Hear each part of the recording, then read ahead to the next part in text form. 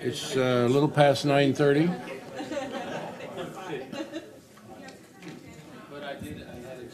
Shall I call the meeting to order, Gretchen? I'd like to call the meeting to order. It's August the 18th, Independent Transportation Surtax Oversight Board meeting. It's just a little after 9:30. So if we could have a roll call, please. Douglas Coleman. Here. Anthea Pennant Wallace. Here. Phil Allen. Here. Erdal Gomez. Here. Ronald Frazier. Here. Alan Hooper. Here. Debbie Madden. Here. Alejandro Munoz is on Zoom. I am here. Thank you. Good morning. Great. We have everybody on. And Shay Smith is absent. I guess we have some action items today. Gretchen, is that correct? That's correct, Mr. Chair. Because we did not get any follow-up questions from any of the members that require any presentations of additional information, we'll move right into action on the fiscal year 2024 budget items that you all saw on Wednesday. And I'm going to turn it over to Angela to walk you through the motion statement and the eligibility, actually. Okay, so the first action item would be for the FY 2024 proposed county projects and expenditures, and for eligibility under 212055 Florida statutes. The proceeds from the surtax shall be applied to projects that are used for the purpose of planning, development, construction, operations, and maintenance of roads and bridges within the county, for the development, expansion, operation, and maintenance of bus and fixed guideway systems, and on-demand transportation. So the first action item includes the projects and the budget amounts for each of the county Public Works Department and the Department of Transportation's budget totals that were presented on Wednesday. And we can take them all together if the board would like, or if you'd like to separate them if there are any questions or discussion. But the first motion would be to approve the statutory eligibility of the proposed projects and expenditures in the categories listed. And if someone would like to raise the motion or make the motion. So moved, Mr. Chairman. You're moving approval of all of them? All of them. We have a second, please. Do you have any comments?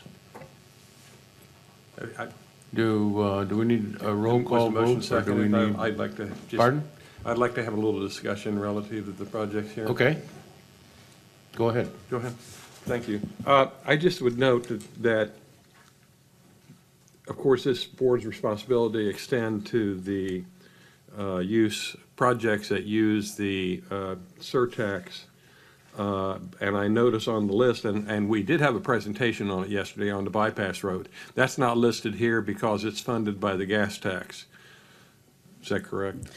No, the bypass road is listed here, and It it's is? Did I- within the very first bullet. So that Oh. $92.5 million for Public Works capital design and construction includes $17.5 million for the Port Bypass Road. 17? I thought it was 30 somewhere. It's 17.5 that's coming from the surtax. It's being leveraged by $30+ million of gas tax Oh, okay. and an FDOT grant.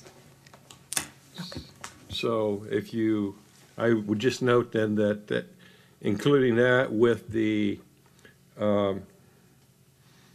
intermodal center and the people mover, that those projects represent about $410 million next year. Not to mention that over the 5-year program, it's well over, or it is over $2 billion being invested in the footprint of a couple of miles.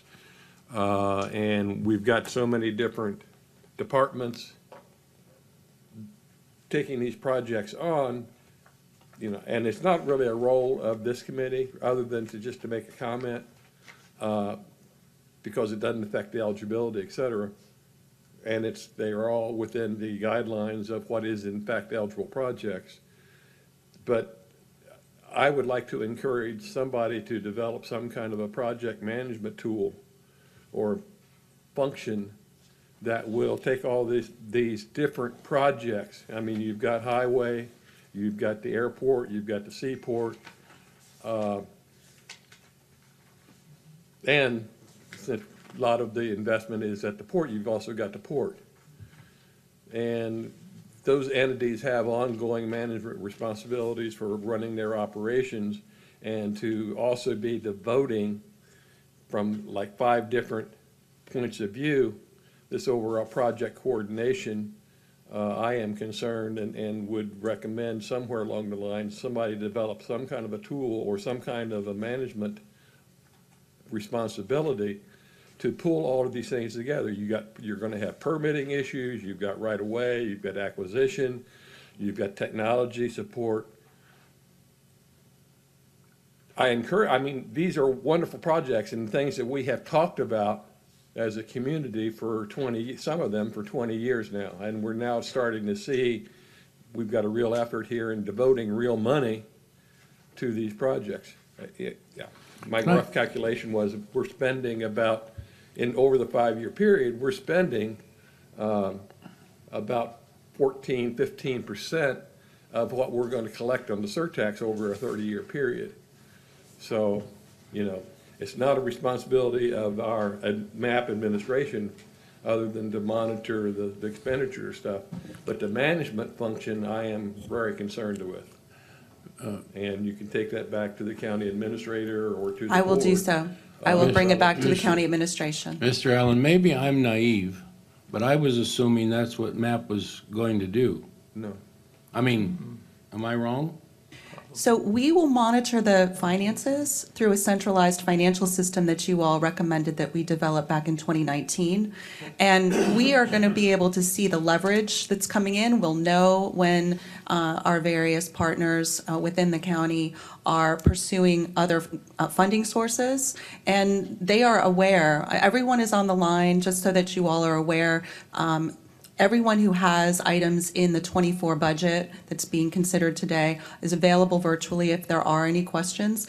And so the various agencies that are taking the lead on these projects that you're referencing understand that they will be coming back in front of the Oversight Board for the future. Once the surtax funds have been given to the agencies that are sponsoring these projects, they're responsible to come back and provide updates and progress reports and status. And we will be reporting on the financial aspects of those projects, whether or not they're on target, whether or not they're on schedule, whether or not they're on budget, whether or not they've been successful in achieving some of the financial assumptions that they presented to you on Wednesday. But with respect to project management, you are correct. The centralized project management of any of these projects that are led by other agencies is not something that MAP administration is responsible for. So I will be having a conversation with county administration about that. Okay, so Alan, Again, it goes much beyond the financing and the commitment of the dollars. It goes into things as, well, when are we going to close this road, or what is going to be the impact over here? You know, you've got 3 different cities involved. You've got Dania, you've got Fort Lauderdale, and Hollywood. This is I mean, outstanding project concept, but it is, you know, and overall, it falls to the county administrator and her management staff to coordinate that. I just would like to see that kind of come together in some kind of a tool that on the peripheral, we can look at what the financing and how that's going, et cetera. But on the accomplishment, I mean, the completion of the environmental impact report. You know, I asked a question yesterday about, well, there was a project that was done before, but we weren't able to get no significant impact because we didn't have funding. Now we have funding, so you can go back and brush off that existing environmental. You have a different agency involved, but that's fine. So that's my only comments as it relates, and I just encourage staff to proceed and congratulate them on seeing these things come into vision now from something that was, you know, covered with a lot of fog for a lot of years. Mr. Hooper? Yeah, Mr. Allen's right on. I mean, it's going to be extremely complicated, but I'm quite sure that on the engineering side and all the funding sources probably include a great deal of management that's in the budget for those things. But, you know, it would be interesting if we could kind of understand if just as a practical matter for the public to know through us what's going on, maybe some sort of an org chart or something that shows how the players are going to manage through this. It could be simple or it could be super complicated, but I think we would benefit from understanding how at the higher level it's going to be managed. Certainly when you get to the construction, there's players out there that work around the airport and the port. Some of them probably work at both facilities that understand the permitting and the moving around and how difficult it is to execute.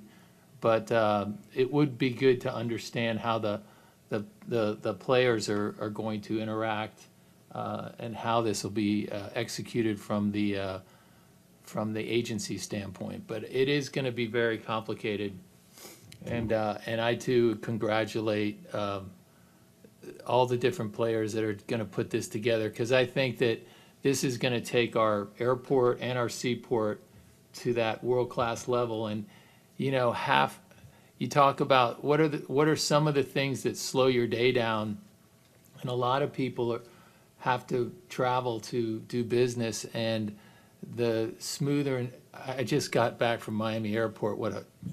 They're working on it, but that airport's a mess. And so ours is so nice, and we're making it nicer. So it really sets the tone for our county and our community when we do things like these. So I'm very happy with those projects. Mr. Chair, Go ahead. one quick comment. I'm really glad that you raised that question to Mr. Allen, because I think it is important, not just for these projects, but for all our projects. And we heard a little bit yesterday about the impact of the dollars spent.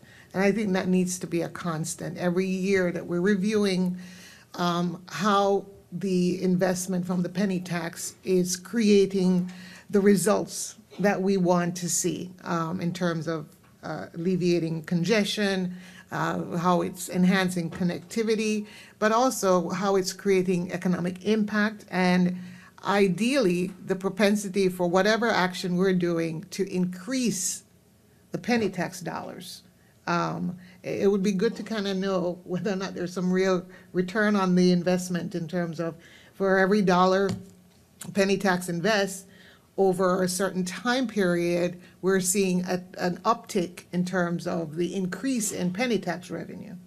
I would be curious to see that, because, you know, we're making these decisions now, but the truth is these dollars were projected over a 30-year period, and we don't want to spend all of the money now and then have nothing for our children to spend when they're sitting here, right? So I just want us to kind of keep tabs on that throughout the entire period, so we get a sense of where we're going and how frugal we can be. Thanks. Any other comments? So, Mr. Frazier made a motion, and who was second? I'll second. And Thea will second it. Any more discussion? Do we need a roll call vote? Do we need a roll call vote, or we can just do it by aye or nays? Mr. Chairman, just I'm sorry, conclude Phil, my go ahead. comments here. I don't know whether we think it's necessary at this point in time to do any kind of follow-up as it relates to, as part of, as we have in the past, sometimes we have included comments in our transmittal letter for, those types of concerns. I don't know if you want to incorporate something like that into the motion, whoever made the motion. so if I may, I think what I can provide a summary of what you were asking for. So it's a coordinated project management system that would coordinate, the recommendation would System be or organization. an or something organization like that. structure that coordinates a project management for all of these, the projects that are included in the plan Right. because they're interconnected. The port projects, the rail among the port seaport, and the port bypass road, the airport seaport connector with rail, the people mover at aviation, and the And the hotel intermodal and the center. convention center. Right, correct. So the request would be, the recommendation to include with the motion, so it would be a motion to approve the proposed projects and expenditures in the categories listed and presented by the Public Works Department, the Aviation Department, the Transportation Department, and MAP Administration on August 16th, 2024, all right, for their FY 2024 budget.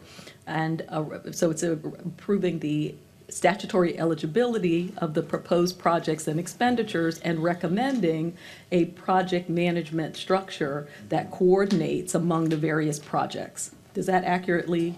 Okay. But also to track the return on investments in terms of all of these projects moving forward. How do we do that?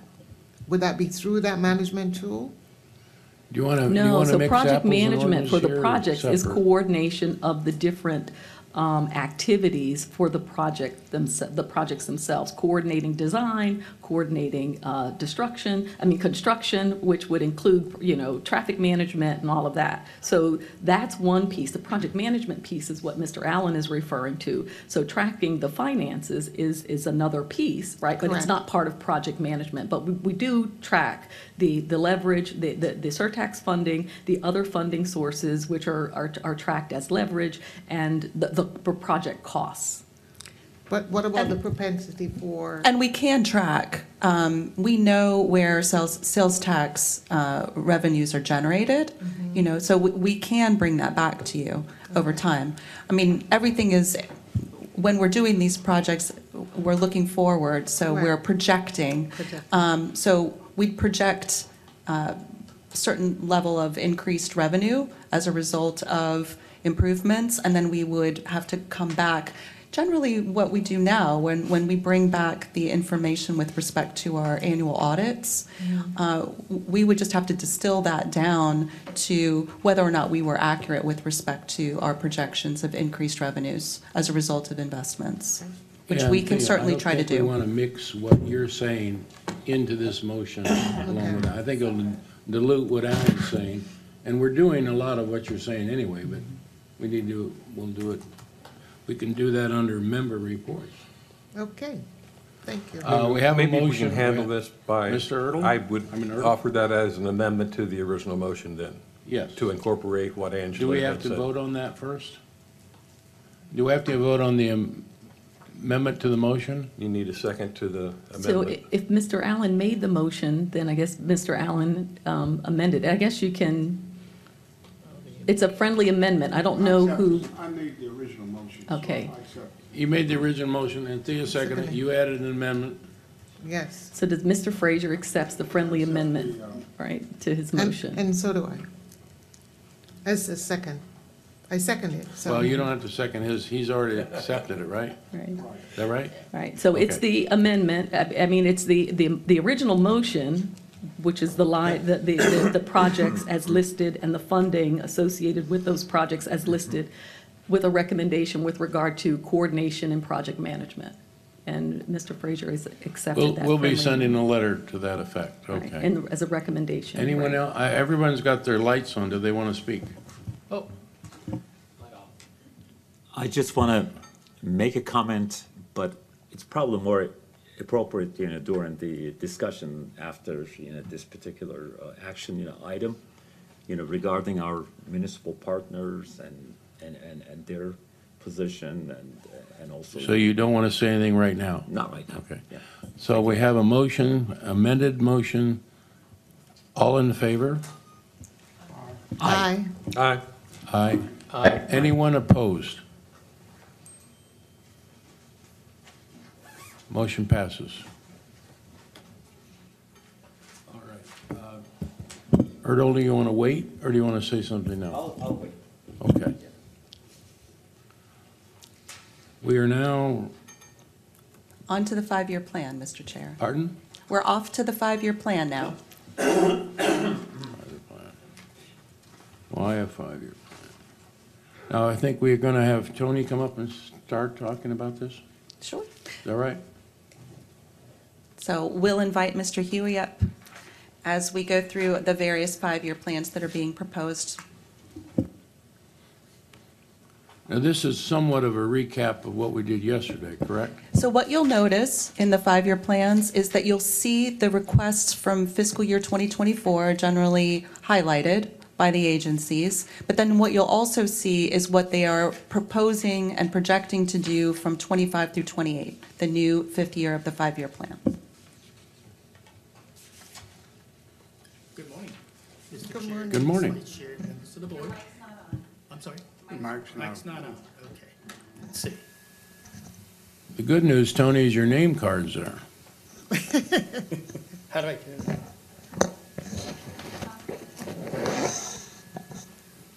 I think they activated it. Tony, try once more. Is this better? Excellent, thank you.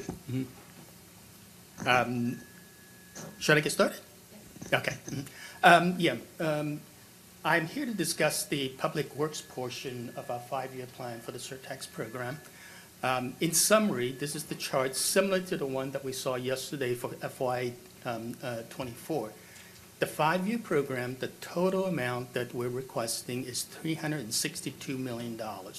And what that does is that it is in the same categories as we had discussed in the past. So I'm not going to go through the details of that. And I'm also not going to go through the specificity that we did yesterday. There are a total of 220 plus projects included in this program.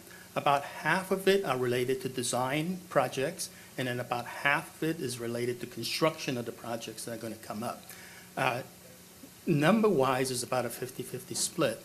In terms of the dollar portion of it, of the $362 million, about 10% of that is related to design projects, and the remaining 90% or so is related to construction. It makes sense in terms of the split that we gear up design with the construction costs coming up.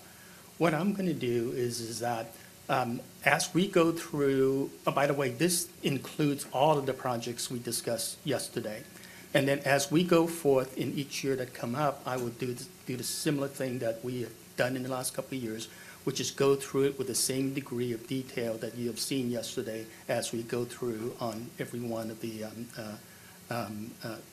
fiscal year. So this is a quick summary of where we are, where we're headed, and where we want to go. About $362 million in total for the next 5 years. Is there any questions that I can answer for the board?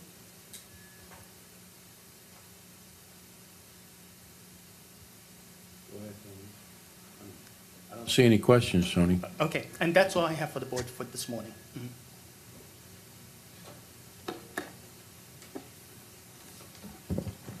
Thank you, Tony. And now we'll invite Corey Cuff-Lonergan to come forward and present the Transportation Department's five-year plan. Good morning, everybody, again. Good morning. Tony, that's all he has to do is talk along, use one slide. Just kidding. So a couple small follow-ups from yesterday that I'd like to share with you. First of all, there was a comment made, and good morning, I'm sorry. There was a comment made yesterday about us taking the spots that you saw yesterday for like the Late Shift Connect, and some of the other spots that we showed, and have them play at some of the city council commission meetings. And so incidentally, yesterday I was at the Broward County City Managers Association meeting, and I had the opportunity to meet Greg Harrison, who is the chairman of that organization, the president right now. It was hosted at the Junior Achievement building. I don't know if you've been there yet, but it's very nice, and it's in the lovely city of Coconut Creek. And so I have an action to follow up with him. I didn't do it yesterday. I was a presenter for Primo, but I will follow up with him to see if we can make that happen and push that out to the other cities. The other thing is that I wanted to make you aware, there was a comment about some of the faith-based outreach and continuing to go down that lane. For the Primo plan, we did touch base with about 250 faith-based organizations here in Broward County. We did that through emails and phone calls with a invitation to come and talk to them about the Primo plan. And so far, we haven't had too many people say yes to that yet, but we're following up on that on the Primo side.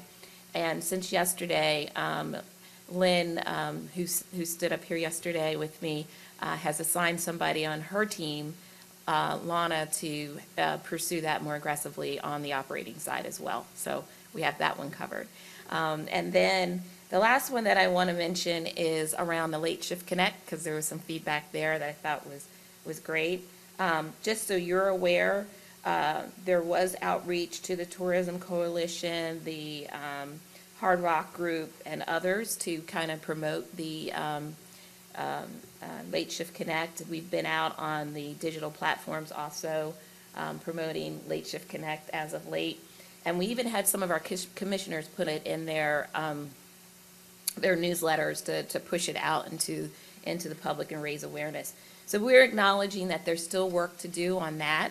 And I've also reached out to my colleagues, Phil Dunlop, who runs our cultural division, and Tara, who runs our health and welfare division, and also Stacy, who does our tourism, to ask them to push it out to their contacts in their respective areas of responsibility. So Tara's already gotten back to me and said she's happy to.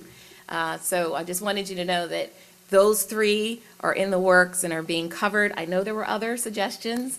I am tracking with you, sir, about the program management piece. I understand, I hear you, and I know there's some other comments that were made too. So I just wanted to lead off or start off the conversation with that follow-up for you. Okay, so I'm here to talk about the 5-year plan for us for the Broward County Transit. And again, the categories are transit way, transit infrastructure, and commuter rail. We talked about them yesterday. At this point, our overall ask for Surtax is about $1.1 million. And we also are looking for non-local commitments of about $1.6 million for a grand total of a $2.7 million investment over the next 5 years. Just to clarify for the record, those are billions, billions, each of those. I don't know. Sorry. Billions. Yes. You would have accepted that. I would have been on top of it if we were negotiating. Just kidding. Okay. Billions, billions, billions. Thank you, Gretchen. I appreciate that. So for the Primo plan, we have the LRT, the Airport Seaport Convention Center, and we just talked about some of that coordination. And then the LRT downtown Fort Lauderdale, Seaport, and the center Convention Center, that extension, bus rapid transit on Oakland Park Boulevard, and the bus rapid transit along US 441 or State Road 7. That will buy about 108 zero emission electric fixed route buses, also support our electric charging infrastructure and build out, 119 new paratransit vehicles, 250 new bus shelters, 2 intermodal transfer centers, and transit development plan, which we're in our 2024, our 2023 transit development plan, and then we'll be up again for renewal in 2027, which is in that 5-year horizon, and then also the comprehensive operational analysis, and that'll be coming up in 2028. Okay, so for our transit and BRT, over the 5-year look ahead, we're talking about a total of $684 million this time for our light rail transit and bus rapid transit. And again, we're having that non-local commitment.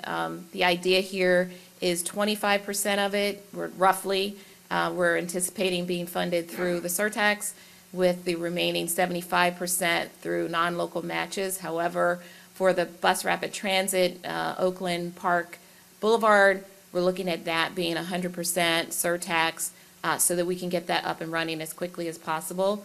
And there's some advantages to doing that with local funds. So this is the airport seaport connector. I know that we've talked about this before. Just a reminder, we're looking at about 3 miles of elevated light rail transit, and that we will connect airport, seaport, and convention center. And the annual ridership that we're expecting is about anywhere between 130K to 100,000. And we're wanting that to open in 2028, and the price tag for that is about $1.25 billion. And then, Lori, can I interrupt a minute? sure, You have that opening in 2028? that's the plan. Wow. Yep, Okay, thank you. you're welcome. So the schedule's aggressive, and we recognize that. It's definitely aggressive. And it's the other side of that is, we've been, the Surtax has been in existence now for what, 5 years? About 4 years, okay. And so we are trying to catch up, and it is aggressive, and I recognize that. So, any other questions about it, sir? Any other questions, sir? Okay, great, thank you. Okay. Okay, so, all right, so this one is again, this is the extension over time. This includes the system planning and design, the construction, project management, and vehicles. We talked a little bit about the PM piece earlier in your overall discussion. That sounds more like program management for all of the coordination for all of these projects in the same vicinity. Just so you know, we are using consultants to support our staff in terms of the PM piece and the design piece for all of our projects. And clearly, we will be using contractors to do the build out for us. And then this is the downtown portion. This is an additional 3 miles, and we're connecting all these 3 economic engines to downtown Fort Lauderdale. The price tag here is about 417 million. And this one we're hoping to have in place by 2031. And then this is the breakdown of costs and associated areas of expenditure from our PD&E and environmental system planning and design, project management, and construction. I do have a question on that previous slide. Sure. Back to, one more. One more. The 417 million is what would be spent between now and 2028, but there's going to be a lot more money spent between 28 and 31, I presume, correct? Mm-hmm. Okay, thank you. You were just today, for, point of reference, I'm just talking about these 5 years. Right. There's a lot more to go and coming forward here. Okay, so this is, I Excuse just me, did this Mr. one. Chairman, Okay, before we leave this slide, Mr. Allen? this one? where is the transit center in the donut? Where at the airport for the transportation hub, The intermodal center? the intermodal center? Oh, so it's near the highway. No, I mean, I know where Okay, it's in the sorry. cloverleaf of the entry ramp, but where is the funding It's- for that? I mean, It's in who's the paying for that? aviation department, in the aviation department.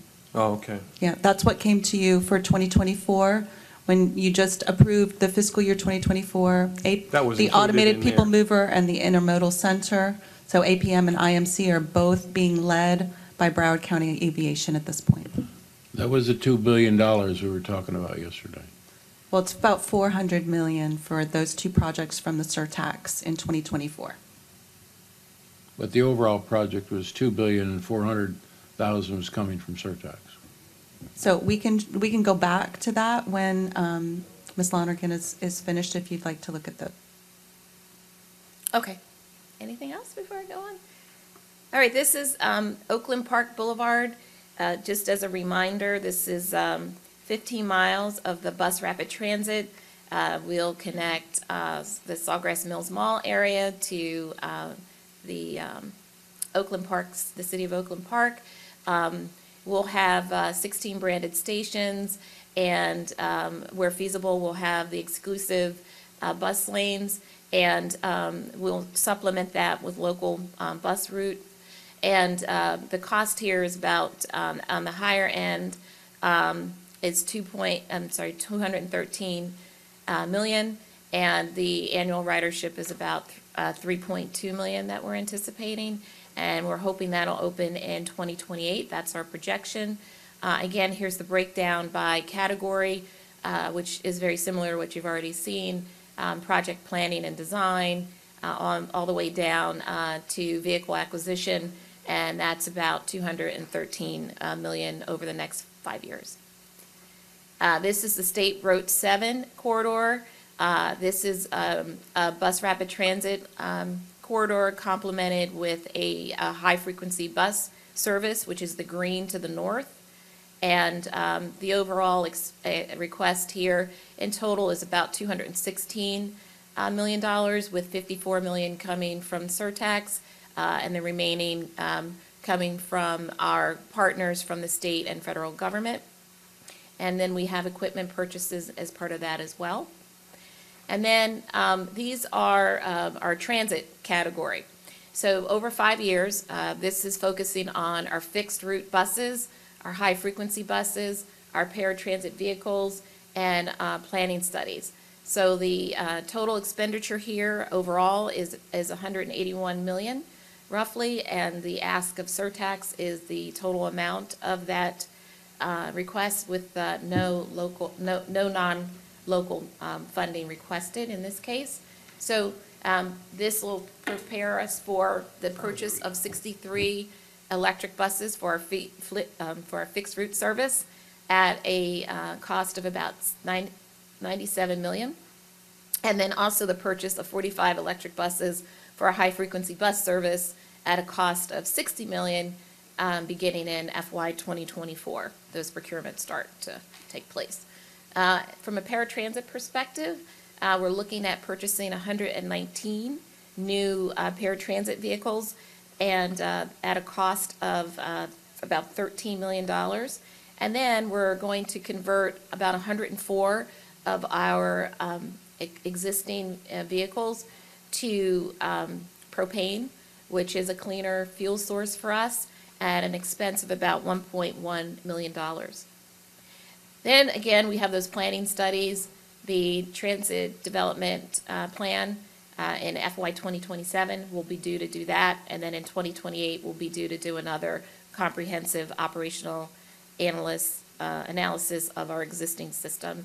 And at that point, we'll include some of the new stuff. Okay. Now, for transit infrastructure, I'll talk a little bit about what's included in this category in just a second, but just to kind of talk about the financial end of it, we're looking at about $293 million of Surtax funding for it. And it includes our Western Broward Intermodal Center. So this is the terminus point for the convergence of, the light rail, all of our existing fixed route service that serves Sawgrass, whatever's going to be new coming out of the comprehensive analysis, and then also the bus rapid transit for Oakland Park. So we're looking at about $7.4 million for that. And the Hollywood Transit Transfer Center, we did talk about that yesterday. And that is, the intent here is to relieve some of the traffic on Young Circle by relocating the bus layover areas as well as the transfer locations away to a different facility. And that'll be located at Federal Highway and Taylor Street. And then this is also including the electric bus charging infrastructure, bus shelters, and bus stop improvements. And here's a list of all the projects and the dedicated resources and financial resources needed to pursue them over the specific time horizons that are listed in the right-hand side. And then these are our infrastructure, so the other IT, we talked about that yesterday. For transit infrastructure, that does include our IT projects, as well as land acquisition and security enhancements and project management. And so from a technology perspective, we're looking at the continuation of our contactless open payment fare system, intelligent asset software, which supports the maintenance of our buses and understanding some of our asset management requirements and running repair responsibilities. Our access point replacements. So this is, kind of small, but it's just for some of our phones for new employees and spare phones. So that's the kind of our comm piece that's folded in there. And then we're looking to use about 2.4 million of it to support our CAD AVL, which is our computer-aided dispatch, to help us do better vehicle locating and also the dispatching of our fleet. And then our land acquisition is at about 51 million. As you know, we've talked about this. We do not have any property yet identified for our light rail facilities, our maintenance facilities, so that's going to be folded into that, as well as some of the other acquisitions that we might have to make as a result of some of the improvements that we're proposing under Primo. Mr. Chairman? Sure. Mr. Hooper? Mr. Phil Allen. How do you the IT security? Do you provide that as an agency, or do you do county security on information technology? Yeah, no, so we have our own secure IT. So we are part of ETS, which is the overall county umbrella, and so we are under their security protocols, or cybersecurity protocols, but we do have, from our perspective, tools that we use for our operations that are very different from the rest of the county, and so, we have our own specific softwares and technology that we use. As example, our buses have, I believe, 8 cameras on the inside of every bus and 12 cameras on the exterior. And so we capture that data and are able to pull that when we need to. I was talking more about our data security and network security. Yeah, that is ETS. And just to be transparent here, we cannot buy anything and put it on our network unless they approve it. Okay. So there's a whole process around And vice versa. Right, yeah. So we don't do that. Mr. Hooper? Yeah, so on the land acquisition part of it, I know that 51 million is so that you can pretty much bust a move on a piece of property before you have to come in here and ask us for the money, right? So that makes a lot of sense. I know that there's a lot of properties that the county owns. Are there any out there that they're not using, don't have any use for, where you could maybe dispose and then throw that into the fund, or I don't know. It would be interesting, because I know the city has a lot, the city of Fort Lauderdale has a lot of properties, and they sometimes will dispose the ones that they don't need, or they'll contribute them to the CRA or something like that. So that way, there's, we're not buying something just because it's for sale, and then we find out that we're sitting on something that we bought but didn't really bake it out totally. Or are there pieces that we've done that in the past and that we could now dispose of, and maybe, again, I see properties, I look around all the time, I'm constantly looking at the Broward County tax appraiser's map, looking for real estate. I am not talking about me personally, but you run into a lot of real estate that cities and county owns that are trees, that are Melaleuca trees and stuff. They're just sitting there. Looks like Angela has an answer. Okay. Yes, so all property acquisition is coordinated through the Real Property Division. So Larry Mahoney is the Director of Real Property. He has an inventory of all of the county's property, and any acquisition of additional property is coordinated through Real Property. So there is an inventory. We look at the areas where, there's a need and whether the county owns property in those areas. And all of those factors that you just mentioned are taken into consideration, whether there's actually county-owned property that can be utilized for the needed purpose. Thank you.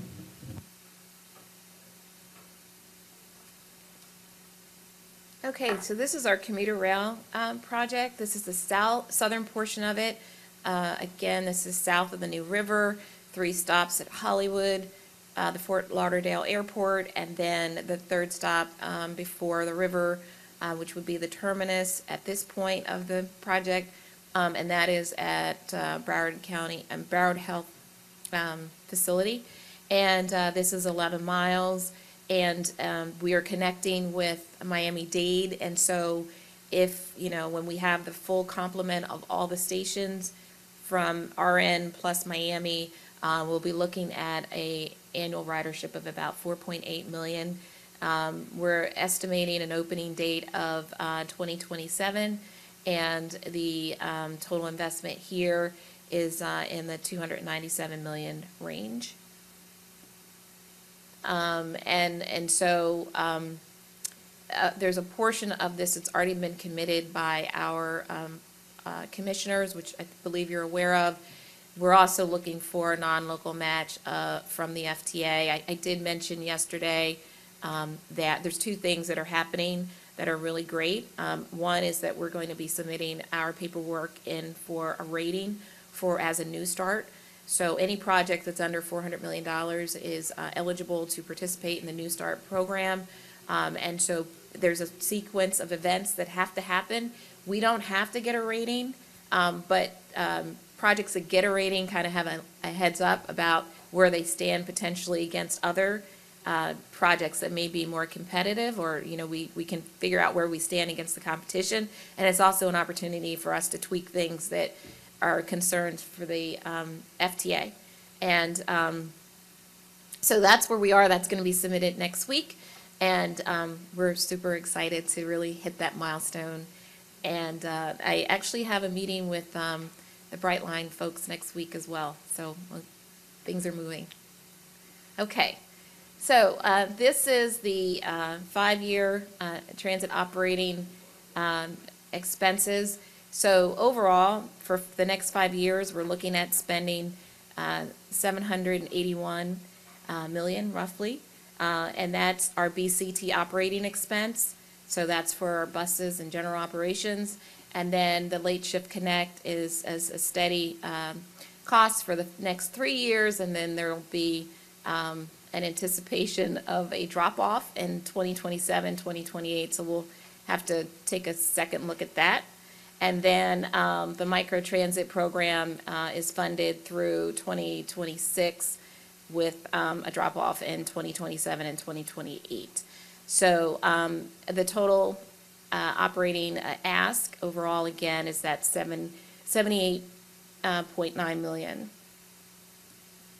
And then this is our overall transit operating landscape. So this is our revenue stream here. So the surtax, as you can see, is on the top line, and that's what you guys are contributing to us. So thank you so much for that.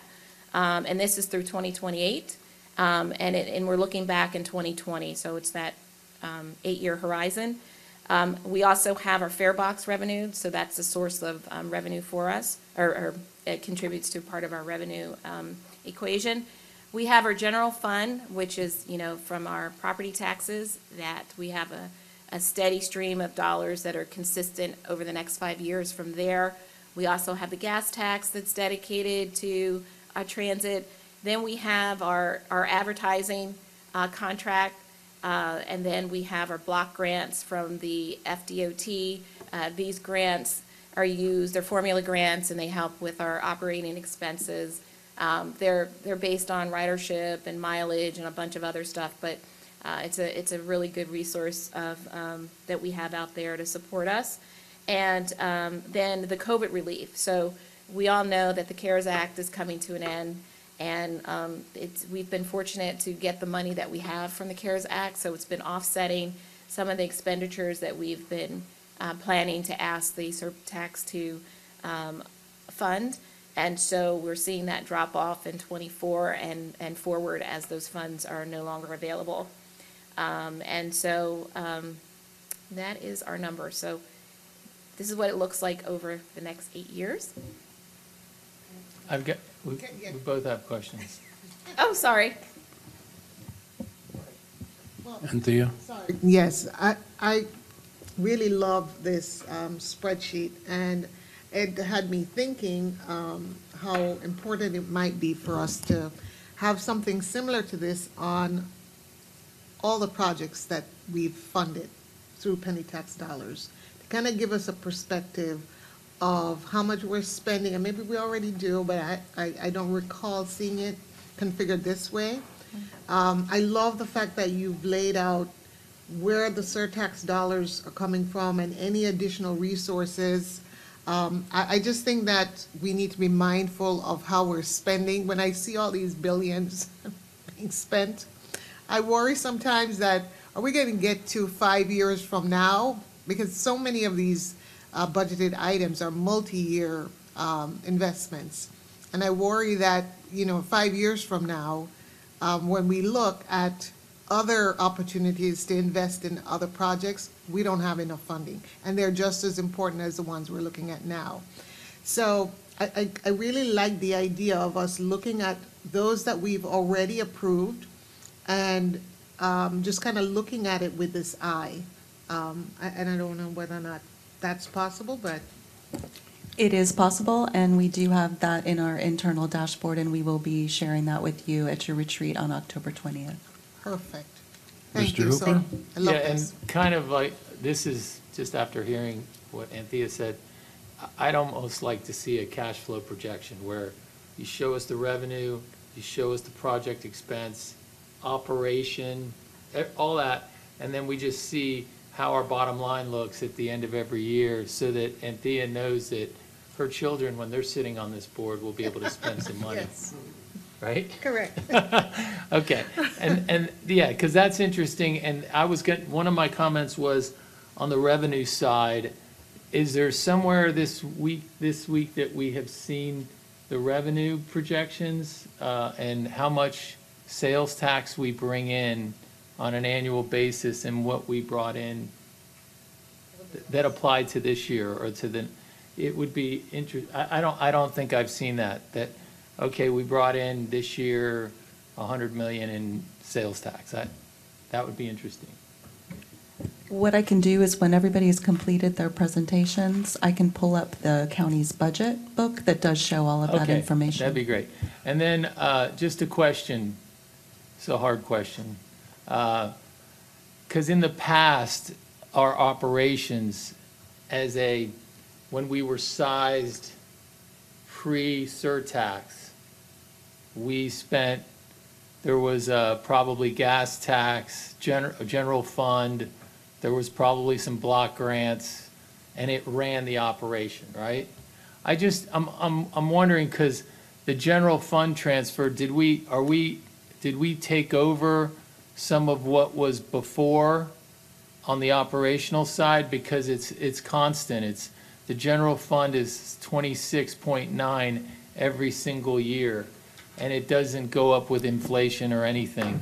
And so, the question is, was that the number that was being spent pre-surtax, and then was it set to stay constant going forward?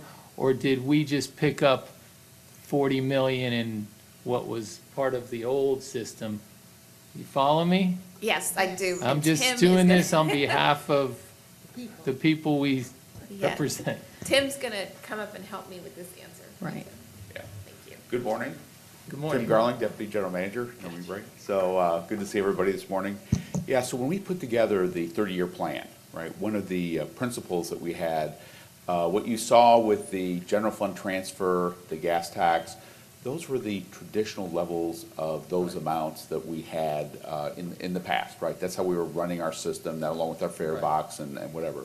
So as we put the plan together, the idea was to keep that level of effort constant throughout the 30-year program, and then use the surtax to pay for increase of existing services and to fund the new services that we're going to have. So this really is kind of reflecting now, rolling out, is reflecting the plan that we had, and now you're seeing this kind of come to life, and you're seeing as more and more projects get done and we expand our service, you're seeing the surtax take a bigger piece of what's going on in the future. But it was really always anticipated that the level of effort that was originally there was just going to stay at that level, and the surtax was a supplement. Okay, so it's what it was before, and it's going Constant. forward constantly. Okay, Yeah. great. Thank you, Okay, Tim. I thank you. appreciate that. Just an after comment of that, I would have Makes us thought stick that around. at least the general fund transfer would go up for inflation, because if not, I mean, we're taking everything more out of surtax. In fact, my Did you comment vote was. for the lottery when it was offered? Pardon? I said, did you vote for the lottery when it was created to supplement education dollars? Hey, let's not get into that one, but my comment is, why wouldn't that at least go up? You know, you guys are really good at increasing my taxes at 3% every year, so you ought to be increasing the general fund transfer at 3% a year, or something like that. Anyway, you guys, it's just a comment. Now, but my other comment is, the total 5-year operating is 368 million, and right now the transportation surtax total is a little over 200 million, which is what, 60% or something like that, or even 70%. This is really maybe some help with Gretchen here. Looking at all the other projects where we matching dollars and getting money, it looks like we're putting in about a quarter of the funds. And the big airport thing the other day was $2 billion, and we're putting in 400,000. As a general rule, that's what it looks like. This is obviously slanted because of the operations. And I'm not saying good or bad, I'm just saying that that's why I think Alan was asking about the fixed rate, and I'm asking about why doesn't it grow a little bit? Because that's just an observation. It looks like we're giving a lot more than 25 or 30%. We're not being able to do as much with our surtax dollars in the operating as we are elsewhere, that's all. That's just a comment. I don't know No. what we can do anything about it, but, Right. Anthea? No, I agree with your comment. It's as if the penny tax has taken on the lion's share of the responsibility, and the county has just decided that they'll stay status quo and enjoy the benefits, the added benefits of the dollars being generated through the penny tax. So I hear what you're Well, saying. there's also something to be said, if we didn't have the penny tax, we wouldn't be operating anything, which leads to a comment that I was gonna hold for later. But Wednesday, we learned that we're moving 20 million people a year, correct? At the end of this 5-year period, I know all projects aren't gonna be completed. Do you have any idea whether that increase in passenger load is 10%, 20%, 30%? Because I see 4 million here, 5 million here. What, I think that would be a good piece of information to Yeah, have someday. let's calculate that, because I don't have it off the top of my head, and I won't want to Sorry. mislead you today.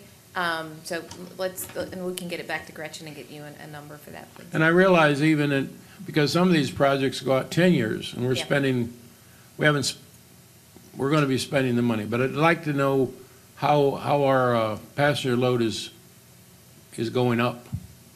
Yes, sir, understood. Chairman? Yes. Mr. Hooper? Just to answer, I think I'm gonna try to answer the question you'd probably try to answer, but when you have a dedicated source of funding for operations, which is one of the things that the surtax was intended to do, it allows us to go after FTA money and other things, because they look at that and grade you based on your ability to pay for the operation. So the operation, I think it's fair to say that the operation was going to grow and that we were going to spend surtax money for an increase in operation. So I think I probably hit that on the head, right? Yep. Yes, you did. In fact, in some instances, the FTA requires you to have 6 months of operating funds in escrow at the time that the grant is issued. So they're very serious about making sure that that capital investment is appropriately funded on the back end when it goes into service. Question whether or not your operating funds would be going up, just like everything else? Yeah, the operating funds are likely to go up year over year. I mean, there's inflation and there's other Right. costs associated with But that. it's the same. What's flat, I think, that we. Is a general Is the fund. general fund and the gas tax. Okay, I see it. I That's got it, okay. got it.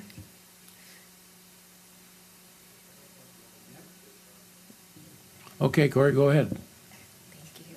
Okay. This is the 5-year look-ahead for the community shuttle from an operating perspective. So this sums all of it. We're looking at 60 million for the community shuttle, an additional 8 million for our shuttle capital. Sorry, the first one is operating only. The next one is the capital investment. That's for new buses and the transfer of equipment from diesel to propane. And then we need to make certain improvements to bus stops for the community shuttle program in response to the American with Disability Act and the accessibility requirements that we have to honor. And there's also an opportunity to expand the community shuttle service, which has been included in here at about 19.7 million. Just a question on so this goes to the cities and it comes out off the MAG, is that correct? That's what that says? Yes, Okay, thank that's you. what the notation indicates. What's the MAG? I'm sorry. So on your previous slide, if you read the notation Oh, the at the I'm sorry. top, Okay, yeah, the no. minimum annual guarantee. Okay, sorry. Thank you. Mr. Chairman? Mr. Chairman? The new buses, the expansion or the purchase of new buses, are those being purchased for propane, or there's So also a we- conversion program It's a for conversion. propane? So we buy them and then we convert them.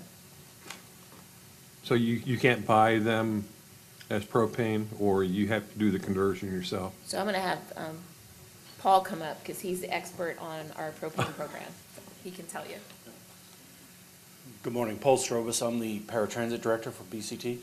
The vehicles that we utilize in the service come as gasoline from the manufacturer. We use Ford and Chevy chassis for these types of vehicles.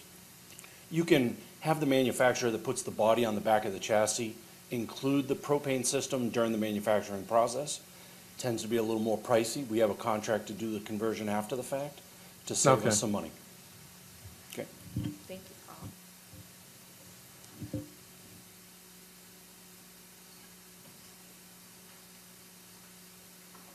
Okay, and this is the five-year plan for the community bus shuttle program. So these are the 1,000 bus stops over the five-year horizon at 23 million, and then the purchase of 46 vehicles for $8 million over the five-year horizon. And then the expansion of the community shuttle program, and that shows you the expenditures over the five-year period. And let's take a break, but it's not my call. But I will say this, I just want to make a comment about the community shuttle program. So, you know, we have been approached by many of the cities to take a look at that program and see what we can do in terms of microtransit. And so we are trying to figure out what the right mix is there, and we're looking into it. So we want to answer the mail there and try to be as responsive as possible to the cities. They have some microtransit programs that are very, very successful. We have community shuttle routes that are very successful too. So we're just trying to balance that. Are these community shuttles only used within the boundaries of that city? Yes, yeah, right. Some of the Is there routes one? overlap. No, some of the routes overlap. So They- there are set routes, and some cross municipal boundaries depending on, because there's, you know, they're like close. Okay. So, yeah. Sometimes it makes sense to connect to certain places like. Right, well, where I was going with this is, why does this come out of the MAG that this, it's the city's portion, when this is a transportation system countywide and in some cases crossing? I'm just asking that question. The Second Amendment. Pardon? The Second Amendment to the interlocal agreement among the county, the municipalities, and the MPO provides that the community shuttle costs come out of the MAG. Well, who proposed that? The county or the city? All of the parties agreed to it. So the cities have wait, existing community, wait a minute. Wait, we All- can't The go cities back and have. start talking right. about, yeah, No. come on. The I cities don't have had time for this. existing service just asked that a was question. funded, you know, by the county. The county has provided the capital, the county has always provided the vehicles. The county provided a portion of the funding before the surtax passed. The county decided to fund all of it, so the county absorbed what the municipalities used to pay. It's a voluntary program, so the cities that asked to participate in it were brought in and participate in it, and they operate the service, and the county took over what the portion of the funding for the operations that the cities used to fund, and through the surtax, we took out, and so that is all included in the minimum annual guarantee that the county has committed to municipalities through the existing interlocal agreement. All right, as long as we're not impacting the function and use of these transportation systems, then it's probably okay. But it's a big system, and it just looks like, I don't want a bunch of little parts running around that aren't connected to the whole, okay? So, Mr. Chairman? Mr. We Chairman? can't be sitting up here arguing over a deal that was cut. I mean, it's already cut. I know you don't like it, but it's. I am trying to make sure we are being as efficient as we can. That's what I'm raising the issue. I don't care how it got there, I just want to know, are we being as efficient as we can with those tax dollars moving people in and amongst other cities? Okay, so when I was chair of the TMA in Fort Lauderdale, Community Shuttle, we were dying for money, okay? And we were constantly, the county threw in some money, the city threw in some money. It was difficult at best to even operate. And so I can assure you that this Community Shuttle program, the way they've set it up, is a hell of a lot more efficient than it was when they were doing them all on their own, with the county coming over and saving the day whenever they needed an extra $500,000 or $1 million. It's a good Essentially, plan. there are some efficiencies that are built in by this partnership, so, and probably why everybody agreed to it. but you have the right to question things if you want. You're the chair. Mr. Chairman, Mr. Allen? the bus shelters, do they all have the next bus technology? Not yet. Is it planned? Yeah, so Aretha is looking into that, and we're trying to figure out how to implement something like that, but we don't have that in service yet. Is there any difference between the spec for a community shuttle stop and a county stop? Yes, there is, and I'll have Aretha explain that to you. Aretha Douglas, Assistant General Manager of our capital programs, and the bus stop program. Can you and the use the improvement microphone? program does fall under my preview. And we do work with our community bus partners that, of course, is in our department. The difference is, there's not much difference. Some fixed route stops are shared with community bus stops. We are mandated by the federal government to make these stops ADA compliant. So what you see up there is, and then the 5-year plan for community bus is funding to make community bus stops ADA compliant. So the requirements at a fixed route bus stop will be duplicated at what we now will have as dedicated community bus stops. So if we need a landing area, for instance, it needs to be 5 by 8, we'll do the same at the community bus stops, if they're not a shared stop with our fixed route stops. But the services are somewhat interconnected, right? I mean, does the rider have to be knowledgeable in, I get on a community service bus and then I go to the nearest county stop and get a county-wide bus? Well, at the bus stops, we do have signage that identifies the service and the routes, both for fixed route and community bus. So if it's a shared stop, you'll have signage that says, for instance, Route 18, and then you'll have one for the community bus service too at the same stop. So we do sign, so our passengers are aware of what routes are at those locations, especially the ones that are shared. And then for the ones that are not shared, we do work with the cities to also sign those stops where the cities wanted to have signed bus stops. Okay. Next question, I don't know if you can answer this. Is the pay equity issue going on, still going on? I'm sorry, sir. The pay equity issue between the shuttle drivers and the countywide buses? Is that So, in yes, there's negotiation? there is a disparity there. The contracts that were negotiated, not by the county, but by the individual cities, had set rates that I believe some of them are at least a livable wage. I'm not sure about the details. Angela can probably get into that. But those contracts were negotiated. And then we obviously have a labor union, and we have our own contract negotiations that we've, in fact, I mentioned yesterday, we've actually finalized those negotiations, and hopefully the commission is satisfied with the outcome, and we will have a new contract in place. That will be, and it will be even more disparate at that point. And that then will become an issue for the cities, then they're going to have to deal with that, with the community shuttles.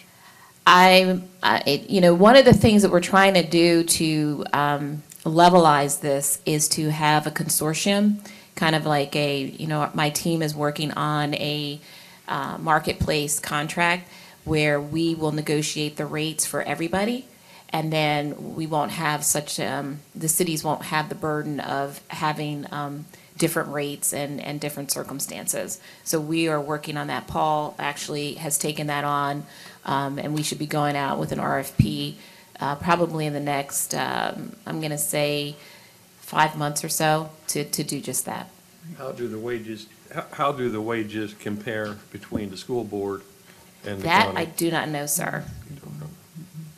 Okay. I'm sorry. If I do may. know that, I can tell you this anecdotally. I was at the Florida Public Transportation Association meeting.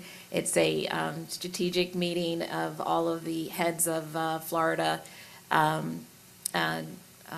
agencies, transit agencies, and they just really wanted me, particularly the one to the north, to tell them what our pay was going to be as a result of this contract negotiation. And I would not share with him.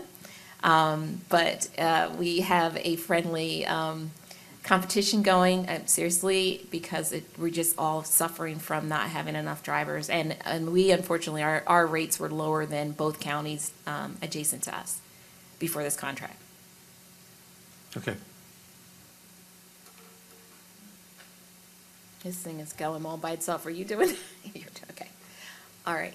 Well, thank you. It's good to see you all again. Thank you for your time. Bye-bye. Gretchen, do we need to vote on anything else today? We do. Okay, because I have to leave. Okay. We'll get through this quickly. Hopefully, we'll get to the vote by 11, if that works for you. Okay? Yeah, that's the plan. Yeah. That's why we're not taking a break. We're on target. That was our break. Break taken. I just wanted to acknowledge, I don't know, can we take a 5-minute, if someone needs a 5-minute break, I guess we have to take a 5-minute break. But make sure it's only 5.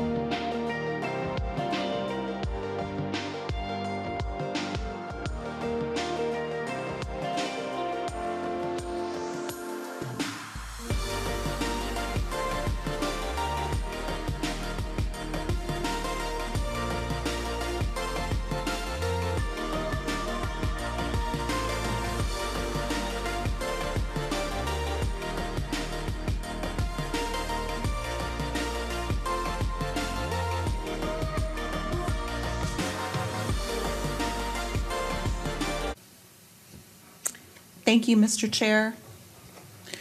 We're going to move into the municipal project five-year plan overview. And before I do that, I do want to acknowledge that there are a number of municipal representatives in the audience and even more that are participating virtually at our request. So for those of you that are in the audience, if you'd just like to stand so that the Oversight Board has an idea of how many of you, thank you. So what I did, thank you so much. Wow, 1, 2, 3, we have 6 or 7, right? Yeah, and then we have many, many more that are on the line. Well, could we at least hear what city they're from? Sure. We have City of Fort Lauderdale, and we have the City of Coconut Creek, and we have the City of Miramar, and I'm sorry, but remind me, Davie, Town of Davie. Thank you. Thanks for coming. So we'll get into, you all have, for those of you that have been on the Oversight Board for a while, you've seen these five-year plans. The way that we structure them is we try to visually depict any type of movement from the previous five-year plan. And so the first thing I'll point out to you is that that gold color cell indicates that a project moved out. It moved forward from its previously programmed year. These are due to a number of factors. These moves are permitted under the Second Amendment, and we work closely with the municipalities that are affected, get assent from the municipalities in writing. Frequently, cities will ask us to move their projects, reschedule their projects for a variety of different reasons. So these are moving out due to readiness. We also have projects that move up. So they were programmed in a later year of the five-year plan, the previous five-year plan. The project's design is either complete or about to be complete. The cities formally request that their projects receive construction funding earlier. Generally, it's in the next fiscal year. So what you see here are 3 projects that requested their construction funding move into fiscal year 2024, which begins on October 1st. And the MPO, under the Surtax Services Agreement, does an evaluation of the city's requests, looks through their design plans, and recommends to us whether or not a project should be moved up. That's considered a readiness review. So you'll see there that they are programmed in an earlier year due to their construction readiness. Then you'll see one last project that is moved into 2025 at the request of the municipality. That is actually a rehabilitation and maintenance project that was recommended in fiscal year 2027 as part of the previous cycle, cycle 3. You'll also see some, on this slide, you'll see some projects that are highlighted in yellow. What that indicates to you is that those projects were recommended as part of cycle 4. So that's this year's MPO process, where cycle 4 programs projects into the new 5th year, which is 2028. You'll notice that there are 3 projects that were recommended on this slide for construction funding in 2028. Those are continuations of projects that were recommended in cycle 3 for design, and those projects belong to the town of Davie. Then you'll see a project highlighted in green. That is a project that was recommended for design funding in cycle 3, 2027 programmed, design funding for the city of Lauderhill. The city of Lauderhill requested funding for their construction phase by the MPO. Through the MPO's process, the project did not rank high enough to be recommended for funding through the normal course of the cycle 4 recommendation process within the minimum annual guarantee projected.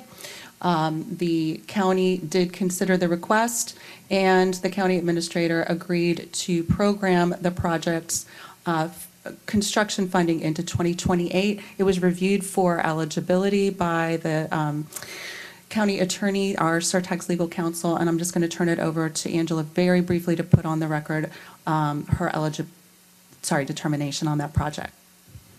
Well, the project is currently in, I guess, in design. There are 3 different phases that are proposed for that project, and they extend a road, an existing road. Phase 1 is widening and improvements for, I think it's 39th, the street in Lauderhill, and proposes improvements. Phases 2 and 3 extend that existing road into other areas.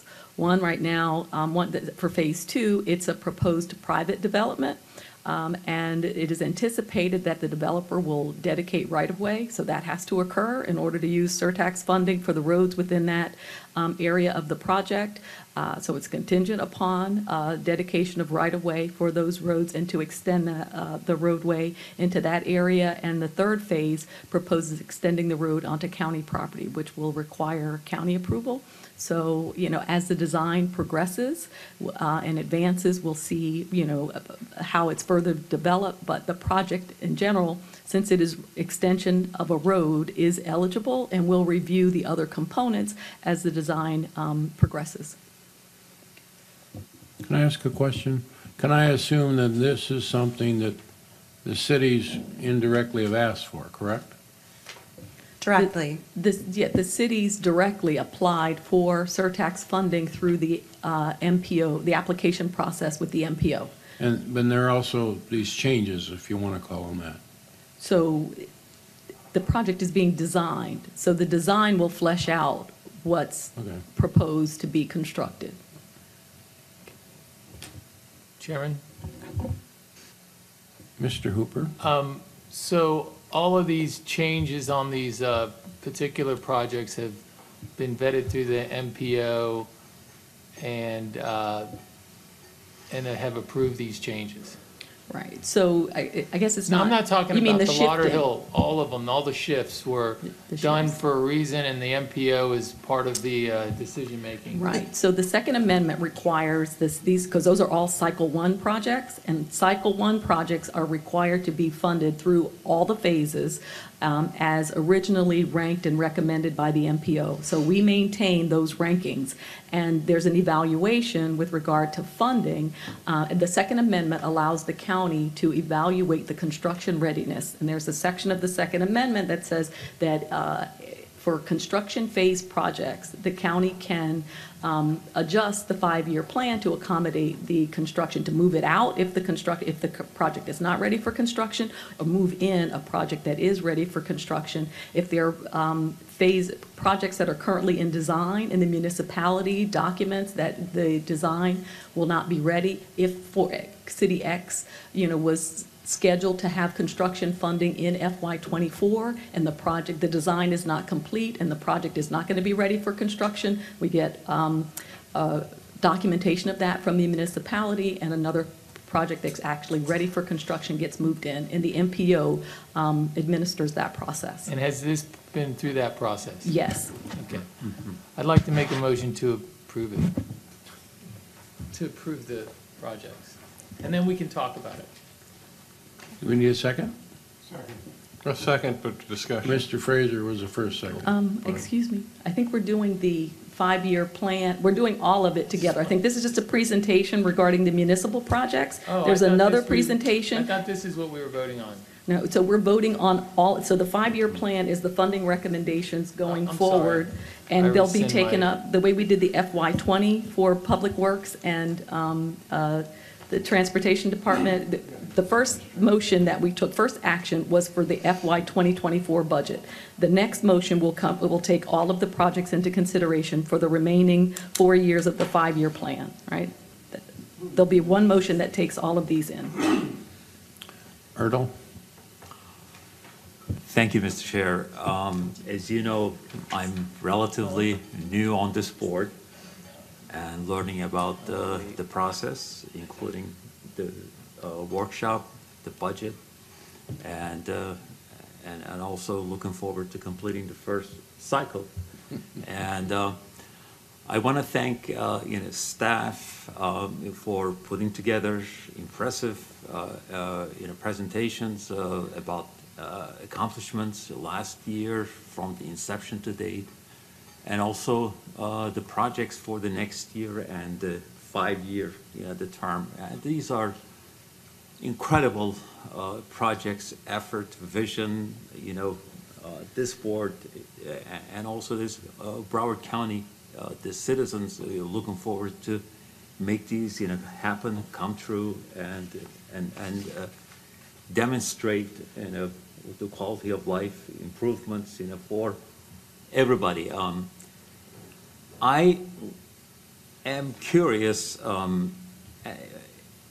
how we could include the voices of the municipalities. I'm so glad we have presence of members of municipalities in the audience, and I heard also there are a number of them on the telephone, and which is really great.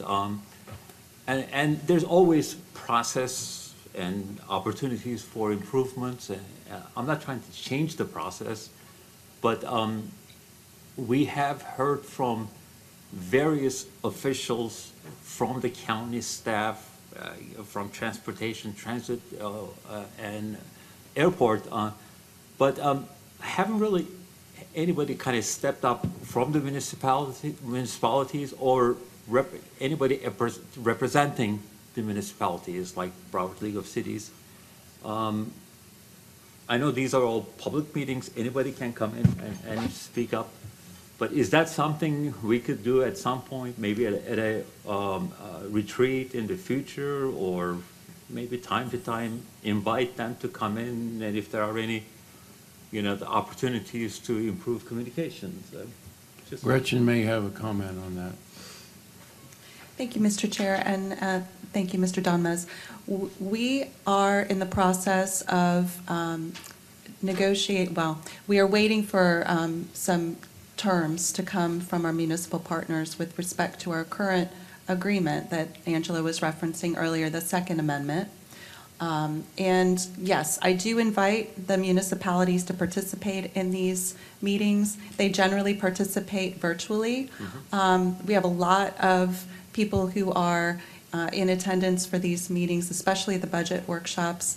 We invite the cities, especially those that have any projects in the 5-year plan or any projects that are impacted or affected by moves, to come. But I agree that, we've talked about this in the past, actually, prior to you joining the Oversight Board. There was discussion by the board members of inviting cities to come and participate more and provide feedback on opportunities to improve processes. Certainly what I will do, if it is the will of the board, and I receive direction, I will invite them to our retreat on October 20th. And perhaps at that point, we'll have more information about the requests that are being presented by the municipalities with respect to our our governing legal agreement. And I can work with representatives from the BCCMA, from the Surtax subcommittee, perhaps. I know you said the League of Cities, but we generally don't bring elected officials to the meetings, but perhaps I can reach out and see what is most appropriate. Sorry. I meant to say BCCMA, yeah. Mr. Allen? Mr. Chairman, thank you. I've harped on this in the past, and the concern that I have. On the first chart that you showed after the introduction there, the golden, whatever that top color there is, a lot of these projects we see they're being highlighted or programmed in a later year, continue to slip year after year. They are programmed and ready to go, but then the city or somebody decides we're not ready for that project yet, we're still developing the specs, et cetera, so we slip it. And that continues to happen with a number of these projects. And the concern that I have is, to the extent that those projects still are in a state of flux, or either in design, or they're just not sure when we're going to get around to doing that project, is their presence because of the cap that is placed on how much is available for municipal projects in a year? Are certain cities being impacted by having projects ready to go, but aren't able, because those dollars are already allocated to projects that continue to slip year after year? May I? And in fact, you said that the county administrator had approved an additional $10 million on another project for Lauderhill. Are there other projects like that that are not able to make the list because those monies are already spoken for and on projects that aren't necessarily proceeding? Gretchen? Thank you, Mr. Chair.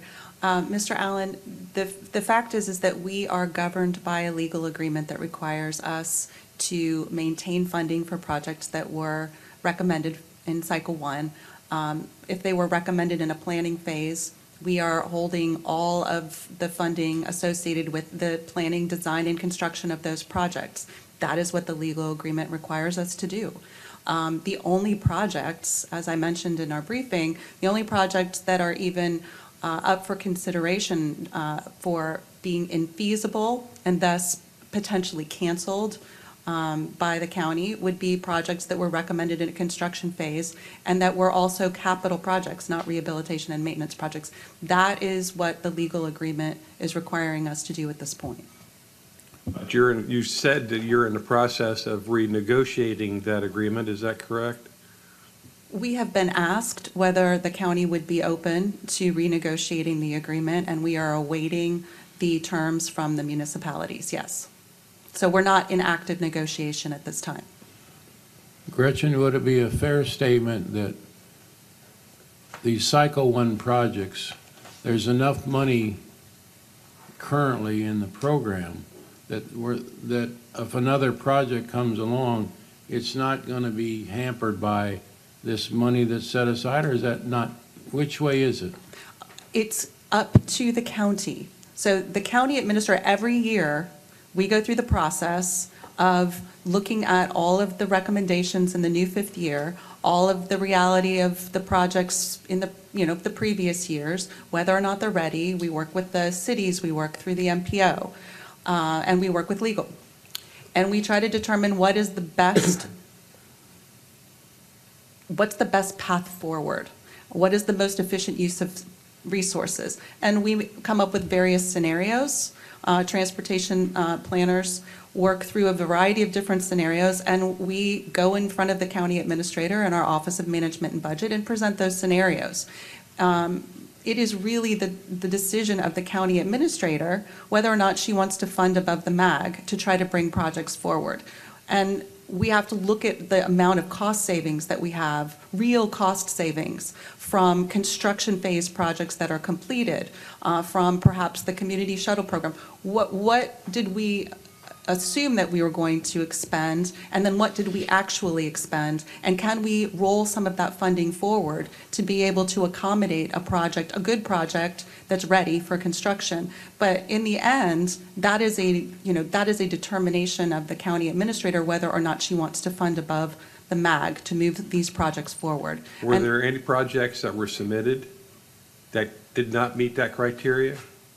Well, of course. So there were, many, many projects that were submitted to the MPO through cycle 4. So if in fact you move money, if these projects that are being delayed repeatedly were terminated, that money would be available to be reprogrammed to another city application.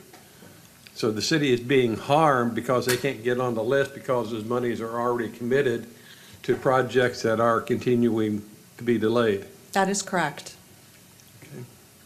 That's something that We've talked about for about 3 years. something that we continue to talk about year after year relative to, is it time to renegotiate that agreement? And should those cities that are being harmed by other cities sitting on the money, and they have a voice in this? It looks like you have inspired a city to come forward and speak to this issue. Thank you. Hi, good morning. Sheila Rose with the City of Coconut Creek. I'm also the co-chair of the BCCMA subcommittee related to the Surtax. And although it has been a long slug, at our last BCCMA meeting, and then again yesterday at lunchtime, we reviewed the proposed terms from the subcommittee with the group, and they will be transmitted to the county administrator on Monday, or this afternoon. There were some final typos, so it is just a term sheet of what our ask is. It's the beginning of a negotiation, and we look forward to working through those issues. Thank you. But that topic that I just had a discussion of is part of that package. Part of that package, but I will say, you know, we all struggled with some of the Cycle 1 projects with the eligibility determinations. Right. And the county attorney's office has made great strides in bringing those projects from that sort of gray area to finally getting them done. So hopefully we're clearing that list out. We're hoping, you know, that's everyone's goal is to clear all those Cycle 1 projects out and get them done and built. That's Mr. Gretchen, Sidewalk. what is the count on those Cycle 1 projects?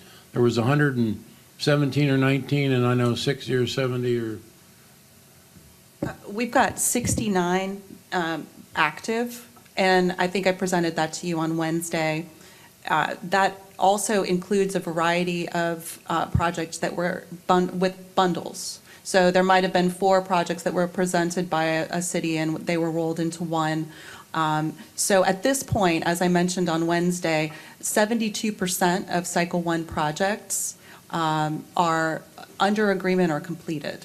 There are still some projects, obviously, and I think that's what Mr. Allen is referencing, that are not under agreement, aren't really necessarily close to being under agreement, and may not be feasible, but are also not eligible under the terms of our current legal agreement to be canceled. So those are things that we need to work through, obviously.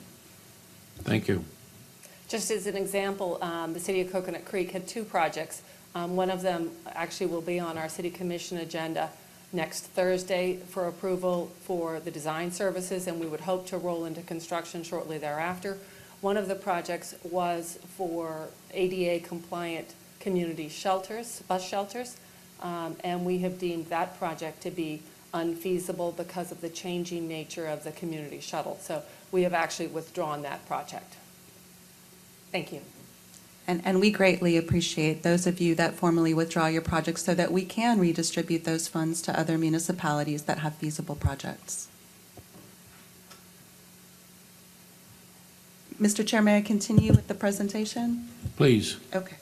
So I just wanted to finish up here with the final list of projects being recommended for the new 5th year. Again, these are recommendations that come through the MPO Surtax Services Agreement process. These, you can see there are a series of new projects. These are not continuations of previous years. So I just wanted, because we had a little bit of an interruption between these two, I'd just like to make it clear that the first 3 bright yellows are continuations of previous years' recommendations from design to their construction phase.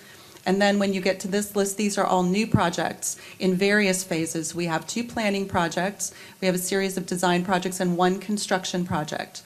What that means when you're looking at planning and design projects is that we have unfunded liabilities into the future for those projects. In addition, there are still projects from fiscal year 2027 anticipated, right? Because we wouldn't necessarily fund a design project if we didn't have intention to fund the construction projects. But each year they will be evaluated. Correct. And so the projects beginning in cycle 3, which involved new municipal projects, do not hold their ranking for future phases. No. That only affected cycle 1. So now, prospectively, beginning with cycle 3, municipal projects that are submitted are evaluated for that planned fiscal year, and they have to come back and be reevaluated for readiness before and other criteria before funding is recommended for the next phase. Right. Right, Thank you. so it's not holding money for subsequent cycles. It has to go back through the evaluation process for the subsequent cycles. Thank you, Angela. And I sorry. No, I don't know if Mr. Hooper had something. I think he still has his mic on from earlier. I think that's exactly what I was trying to point out for the Oversight Board, perhaps inartfully so, is that we still have projects that were recommended for design phases from 2027 that have not yet been recommended for construction. Because the cities are required to submit an application for every phase, they don't hold their rank, right? So what happens is we still have projects that were recommended for design that don't have construction money, and now we have a series of new design projects as well as some planning phase projects from 2028. So what I'm just reminding all of you is that as this process moves forward, there are new projects that are coming forward, but there are still phases of previously recommended projects that are not coming forward. And these are also things that I know the municipalities are interested in trying to address in a potential third amendment. And with that, I'm going to close out on the municipal projects 5-year plan. If there are any questions, I'm happy to entertain those. All right, I'm going to quickly go through MAP administration. MAP administration is the agency that supports the Oversight Board, your roles and responsibilities, coordination meetings, as well as supports the appointing authority. We also coordinate with all of the agencies internal to the county that receive Surtax funds, as well as our municipal partners. And as you can see, we have 14 positions, 3 of which are in the Office of Economic and Small Business Development. I see Mr. McDonald in the back, as well as 11 positions that are in MAP administration directly. 2 of those positions are currently vacant.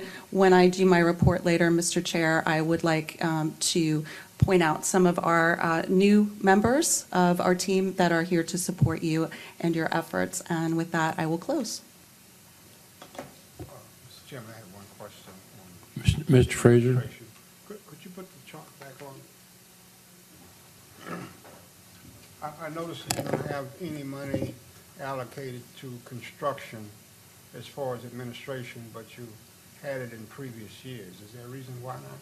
Yes, thank you for asking that question, Mr. Fraser. So as you all know, those of you that have been on the board from the very beginning, we have been trying to create a space that's kind of a public engagement and activation area, as well as a place where the Oversight Board, Appointing Authority, and other community groups can meet. And that construction renovation is complete. Actually, they're doing the punch list right now. I've been getting texts as we've been having the meeting. So when we have our retreat on October 20th, it will be in the new space at GC West at 1 North University Drive in Plantation. That is why you don't see any additional construction funding, because the construction for that space is complete.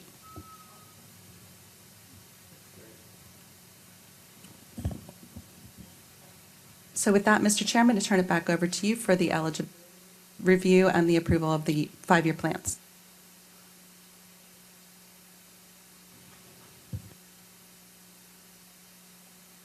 Actually, I'll turn it over to Angela.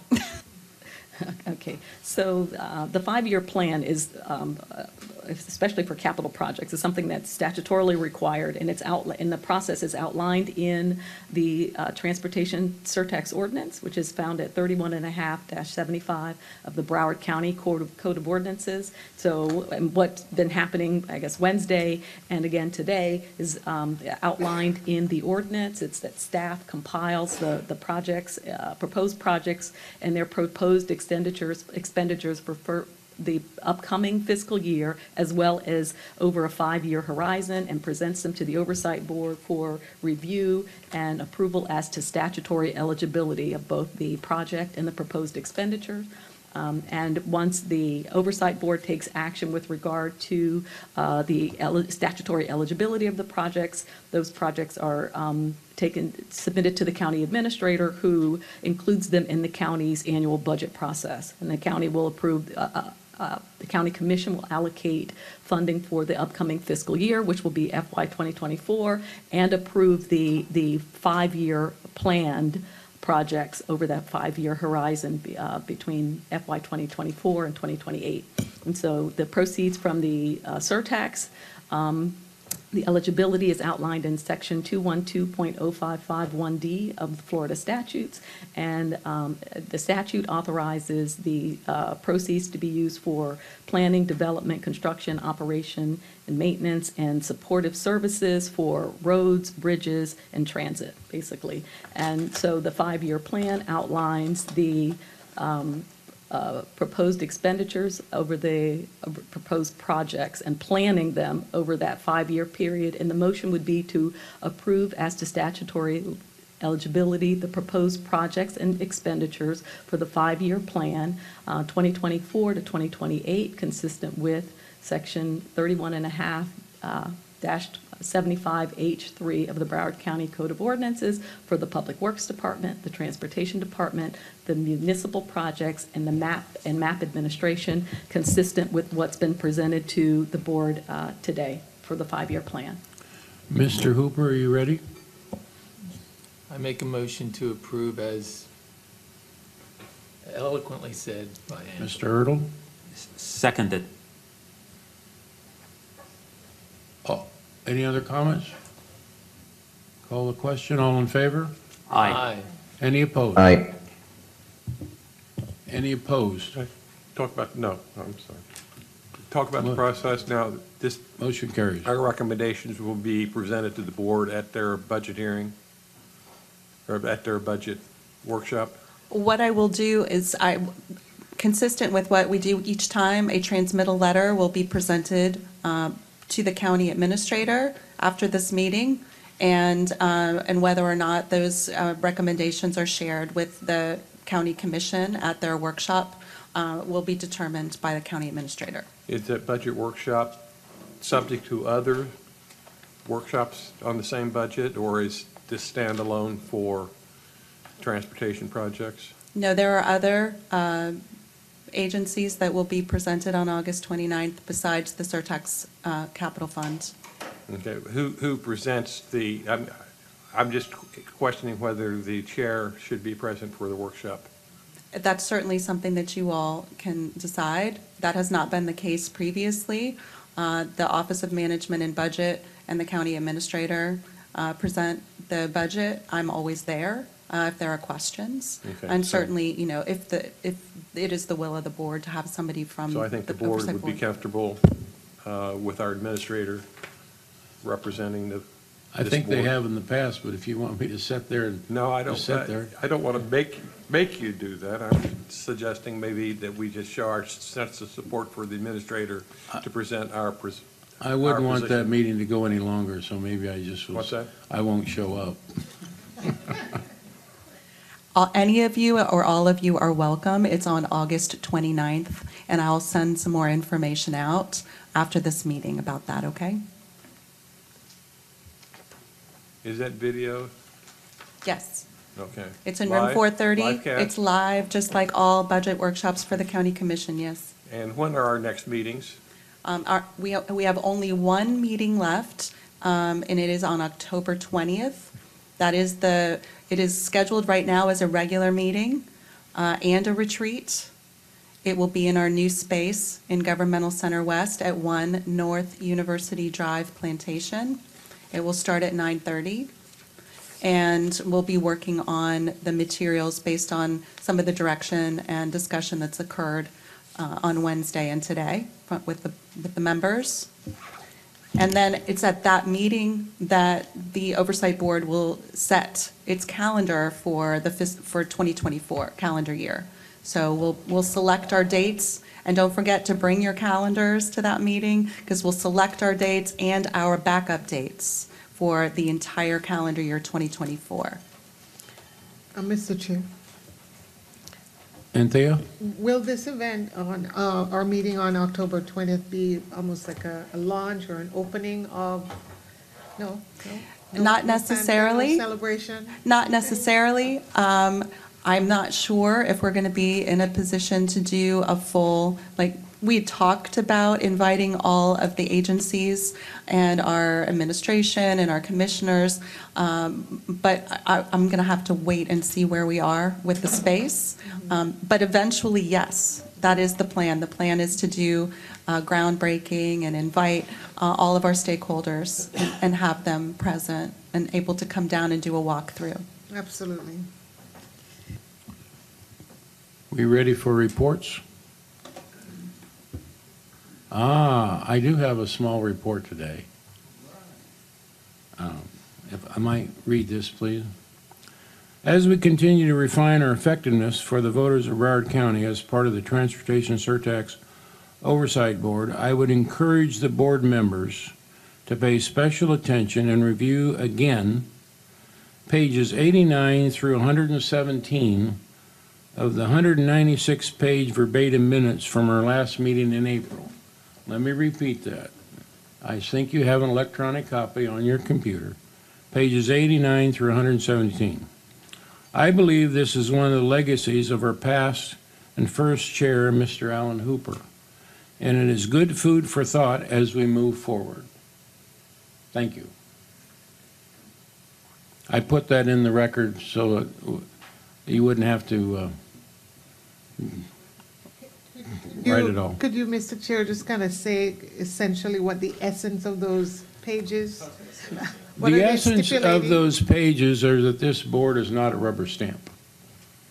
And I think that was the essence of that. I think it was sage advice, and as we move forward, I think there's always room for improvement. So I think it kind of hit the nail on the head of something that Alan has brought as chair, and I think it needs to continue, and I would encourage you to take a close look at it.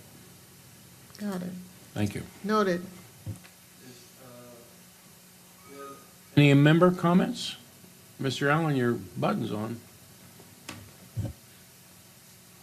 Surtax General Counsel, I have nothing further. Board Coordinator. Yes, I would like very much if I could have a moment of personal privilege to introduce to you some of your talented, dedicated staff that help make these meetings possible. And I'm I'd like to ask Margaret Daly-Johns to come up and introduce a new member of our team. This individual comes to us with extensive experience.